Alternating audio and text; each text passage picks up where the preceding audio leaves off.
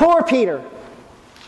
He's given everything to follow Jesus. He loves Jesus. He wants Jesus' mission to be successful. He wants others to learn about Jesus and to follow him and to make the decision that Peter himself has made, because he sees, he understands, even if not fully who Jesus is, he understands that Jesus is the pathway to something better. And here's Jesus telling Peter that they're on their way to Jerusalem, where he is going to antagonize the authorities and get killed. And of course Peter is upset. Of course he is. He says, Jesus, how can you do this? How can you possibly throw all this away that we have been working for? And Jesus, of course, as we hear from the story, he says, you're thinking of the wrong things here, Peter. You're not thinking of where it is that God is leading us and inviting us and why we need to do this. And I think it's fairly natural, because if we think about the people that we love, that the people we have committed ourselves to, our spouses, our families, our children, our maybe our brothers and sisters, not my family, but maybe yours. But the people that we choose to love and commit to, we want them to have the very best. We want them to thrive and be successful. I mean, that's just kind of how love works, right? That when we especially like for parents, when you look at your children, you want them to be everything they could possibly be. You want them to succeed in ways that you couldn't possibly succeed. You want them to be happy. You want them to never know heartbreak or hurt, pain, suffering. Nobody wants that for their children. Nobody wants that for their spouse. And yet the reality is that if as parents or as spouses or as loving partners of somebody, if we seek only for them to never know a life without difficulty, they're going to be missing out on some really important things. They're going to not learn some things that they desperately need to learn. They're going to have a false idea of who they are and their place in the world. Right. We see this culturally in lots of different ways. We see it working out in what we call helicopter parents, right? If any of you work at the university or associated with the university anyway, you know about these kids who come to college and their parents have always done for them, and they're at the point where they're almost incapable of taking care of anything for themselves. And when they meet the first sort of obstacle to their glorious ascent into the world, they don't really know how to cope, and their parents have to hover in like helicopters and see them, right? We all see that. We see it, but it's not just, grown-up kids. We see it. If you've ever been to a youth sports event, you will see this, right? How many parents are sort of living vicariously through their children, right? My daughter, she used to play soccer, and where we lived in West Virginia, there was a big youth soccer program run by the YMCA, and I swear every child under the age of 10 was in YMCA soccer. And you'd go out to the soccer, and they had a beautiful soccer complex. We go out there, and you see all these people, and they're like 4 years old. 4. And I don't know if you know real soccer, if you've seen it at the high school or the college or on Saturday morning on TV in England or whatever, but soccer is a beautiful, fluid game. But that's not how 4-year-olds play soccer. There's 10 kids in a scrum moving with a ball around the field. They don't even have goalies yet in this league. And they still can't score because they kick each other and they take the ball from their own teammates half the time. I mean, they're not playing soccer. They got soccer uniforms, they got the soccer cleats, and they got a soccer ball. But that's really about as far as it goes, right? They're not really into the game, and yet, because they're 4, and yet you see these parents running up and down the sideline, right? Like this is the World Cup. Like what happens in this 4-year-old Saturday morning soccer game is so terribly important. Because the truth is that sometimes, and I think Peter is showing this, when we love someone, there's always the possibility that it's not just about our selfless giving and desire for them, but about kind of what we're getting out of it. Right? As parents, we do have a tendency to see the success of our children as sort of reflecting on us. Right? It used to be, I don't know, you don't see it so much anymore, but there's lots of bumper stickers that say, my child is honor student at Woodrow Wilson School. Nobody has a bumper sticker that says, my child set the record for detention.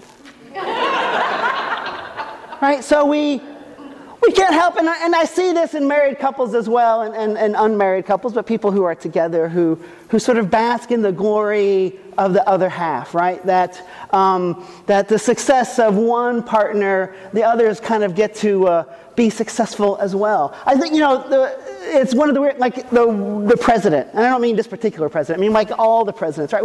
There's the president, and then the first lady. Well, all she did was, or he, I guess, and when we get to that point, all they did was marry the guy who became president. They didn't necessarily achieve anything. They may be wonderful and great people. They may be greatly accomplished. But the role that they hold is not because of their own merit, but it's the reflected glory of someone else. So we see this in our culture all the time. It's one of the ways that humans work, that we seek our own success and the success of those that we commit ourselves to. And this is where Peter is at. That Peter has given his everything to Jesus. He's given up his job, his wife, because he's married. Remember, we healed his mother-in-law earlier, a couple weeks ago. And, he's married, maybe he has kids, and they're going like, Peter, what are you doing following around this guy? You've got to get back to work. But Peter is committed 100%, and Jesus' success in some way is Peter's success, because he feels as that he's picked the winner. And the winner's glory is going to come on to him.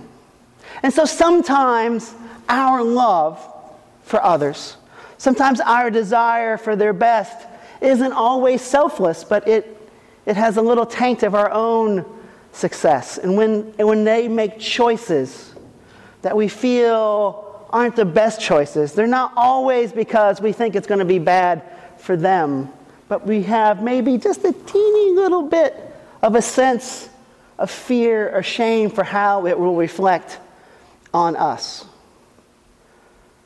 That we wish them to not make those choices because of its impact on us, not the impact on them.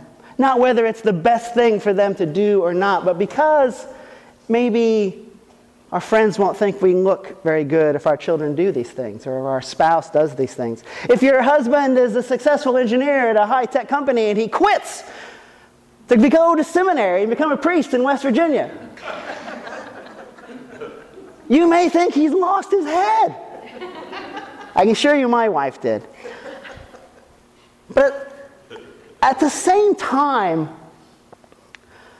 Jesus is right to remind us that sometimes our love for another causes us to be their tempter. And we're talking about positive things, but this works in negative ways as well. I mean, many of us in our family situations have had a family member who's been an addict, an alcoholic, a drug addict, some kind of problem that they've struggled with. And it's really hard. It's really hard to know how to love selflessly in a situation like that. This has been a struggle in my own family. I have a sister who struggled with addiction her whole life. She's 62 years old, and I think she's probably in a good place right now. But it's been a hard road to walk. And it's been hard for us as a family to know how to love her in a way that she can seek her own best self, and to understand that she has our support without enabling that addiction. And I don't know that there's an answer, right? I can't tell you that if you just accept Jesus in your heart, it's all going to be good, because it doesn't really work that way. We are sort of mired in a broken world, and so our brokenness is never fully transcended.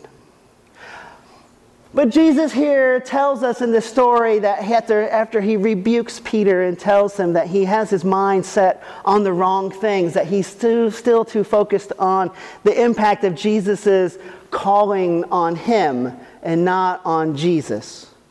That he tells all the disciples and the crowd, that he says, gather around, I need something I have to tell you here. If you want to follow me, you have to die to yourself. You have to take your cross to your own crucifixion. You have to give up that sense of your worry about you and what other people think about you and about the ways that following God might be difficult or embarrassing. That if you really have your eye on the greater good, if you really believe that Jesus is the way, the truth, and the life, if you really hold that if we could just follow the things that Jesus invites us to, that we would live in a much better world, then you need to let go of some of those fears, some of that sense of shame, and wholly give yourself, your whole self, to God. And that's really hard. I know it's really hard because I struggle with it. I'm sure all of you struggle with it as well. That it is almost impossible for us to wholly give ourselves completely to God. And yet that's the invitation that Jesus offers up to us. And that I think that if we are people of faith, and not just in terms of we believe in Jesus, but people who hold on to the promises that God has given us, like Abraham did, even when the evidence all around us tells us that you are crazy to hold on to it. 100-year-old people don't have children, and yet God's promises comes to fruition. And in the resurrection of Jesus, God's ultimate promise to us that there is nothing in this world that can stand between us and God's loving promise to be with us through the most difficult and troubling of times can ever be broken. That there is nothing we can do that puts us beyond the pale. That there is no line across which we go and God's love does not follow. That our lives, no matter how far we might sink, are always redeemable. That God's promise to be with us never goes away. That God will give us the strength. God will give us the courage to march through the evil that we are ensnared in this life, and as we try to hold true and to see that one relationship at a time, one opportunity at a time, one day and step at a time, we can continue to work to build the kingdom of God and create the world that Jesus offers to us.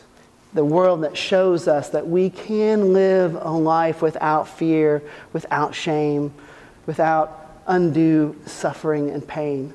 And that nothing in this world can take that away from us through faith. Amen.